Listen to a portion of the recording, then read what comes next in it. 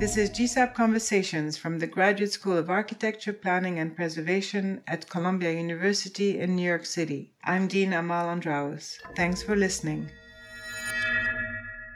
My name is AL. Design Bitches is a firm started by Catherine and Rebecca in 2010 in LA. Thank you for taking the time to join us today. Thanks for having us. Thank you. So your firm's name is unique and is indicative of your philosophy, process, and work. How do you balance, as the LA Weekly puts it, the pragmatic and the punk? How do you balance design and bitches, so to speak?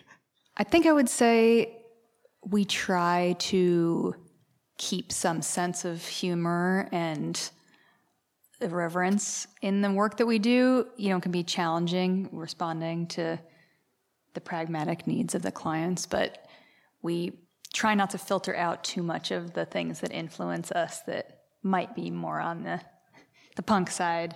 And also we have clients that kind of appreciate that and are looking for something a little bit different, so that helps as well.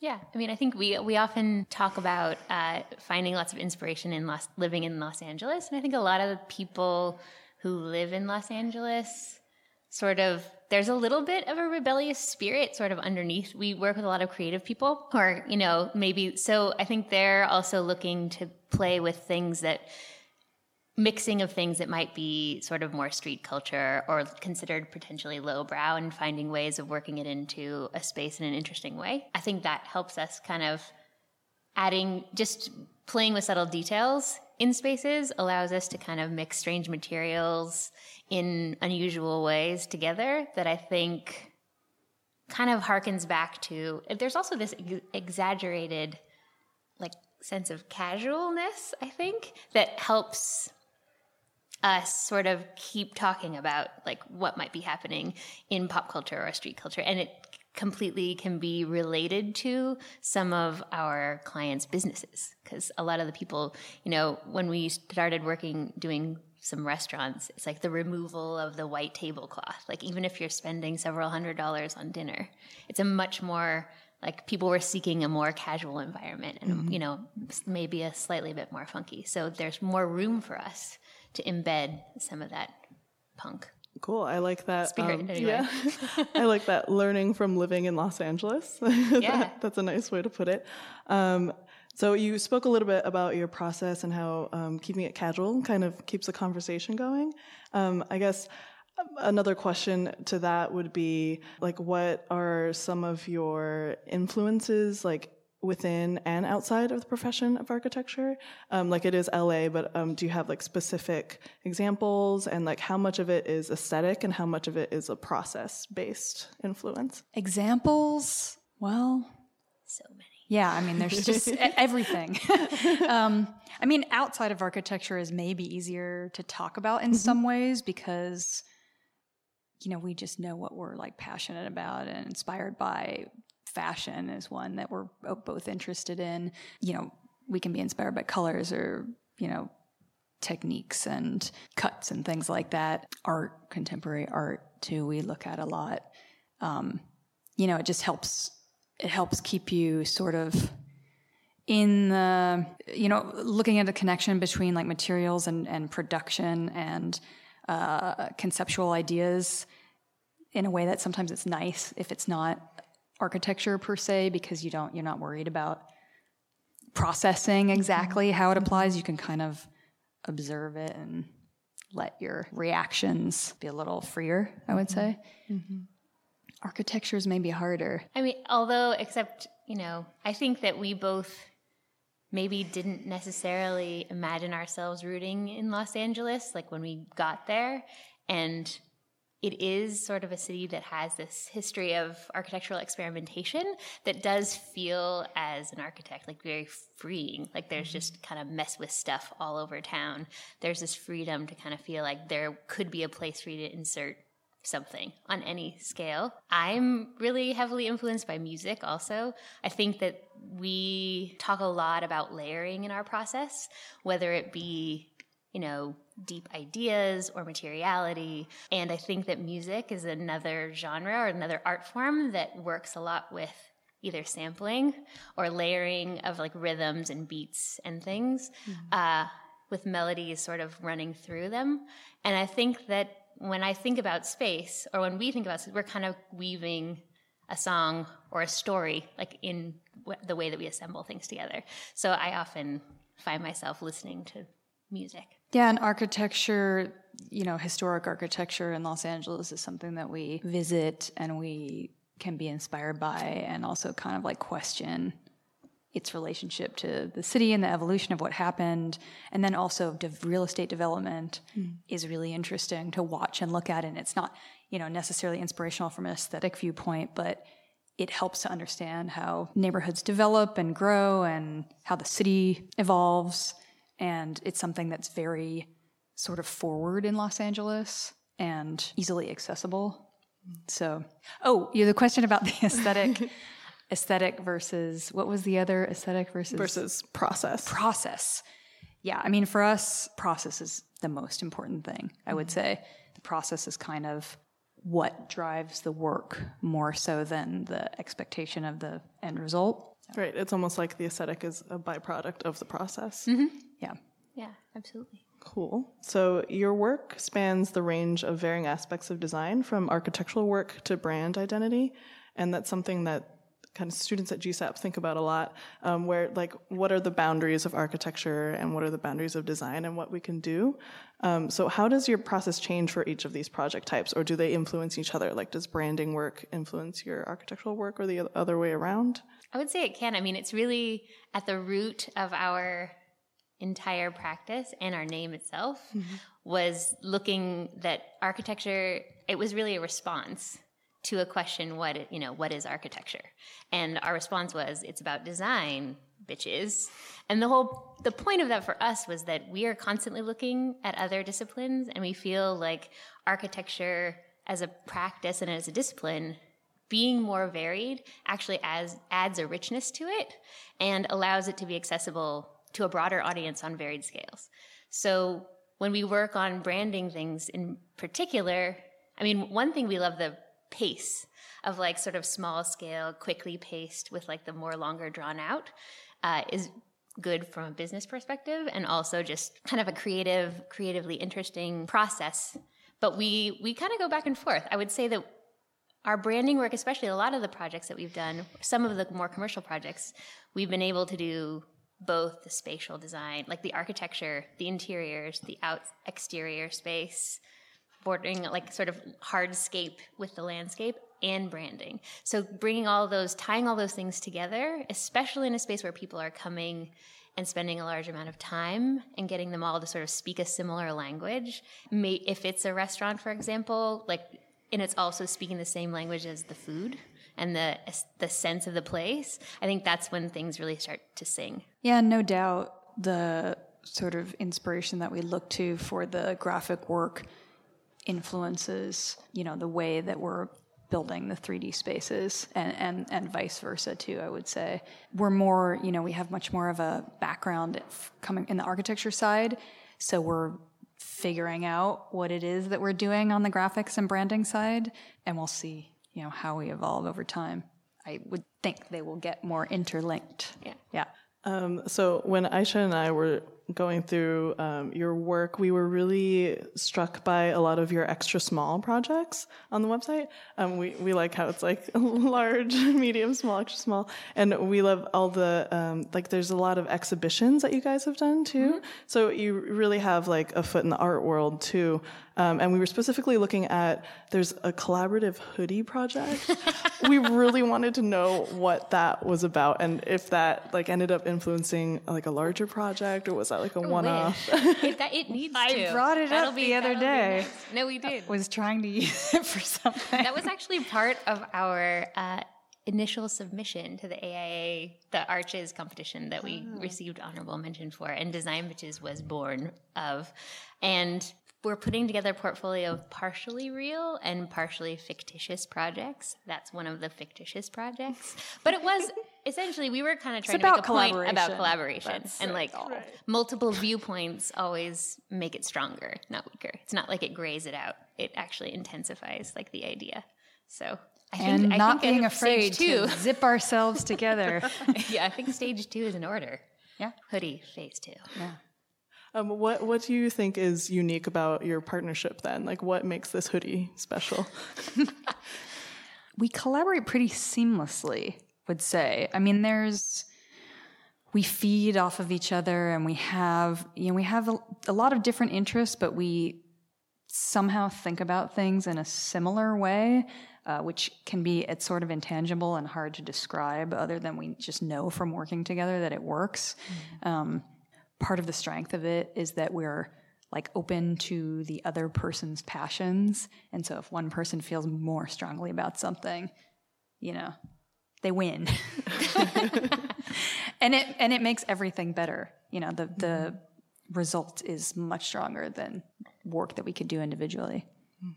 Yeah, I think that it's been nice too. I mean, we have a very honest partnership, I think, and we are comfortable enough, actually even from the beginning, we were comfortable enough that we felt like we could say anything to each other in a good way, in a constructive way. So it kind of let you feel like you could start talking about something and she could almost finish the sentence. And it may not be where you thought the sentence was going to go, but it still is an ending that works. And maybe it works even better than you originally anticipated. So it's kind of a nice, it's been a good back It's and like forth. having another brain, I mean, I'm always really excited by the stuff that she shows me. And, I don't know, it's awesome to have multiple And when you work together with filters. someone for a while, I feel like you start to know, we're learning now as our office grows, we both have this love of injecting a little weirdness or something slightly odd in an unexpected place, perhaps. And that is one of the intangibles that is hard for us to translate outside of ourselves. I think our studio, what do we mean they're by learning weird? and growing, and they insert their other right, exactly. But I think you and I, we've had conversations about how we kind of know, and they're figuring out, and then they're starting to insert their own versions of what that could be too, which is exciting for us as we carry on. Yeah, and I think that weirdness or that partnership kind of shows up in the work. Like you can tell that you're working together. Yeah. So also on the website, on your About Us page, it says that your projects wink at history, which I think is a very visual way of describing an attitude, which is nice. What's been your favorite cheeky moment or unexpected design solution? Or when do you find yourself winking at history? Well, I mean, I can start with the obvious, which is this series of portraits that we did, Masters of Architecture, where we dressed up as famous architects, and most of them male. I think there were two women in the group. Yeah. Really, it was kind of an excuse for us to wear wigs, and it was a little bit winking at kind of the history of architecture and what it means to is it just about you, or is it more about your work? Is it? And we're kind of we think it's a little or we can take our work very seriously without taking ourselves quite so seriously and still be relevant.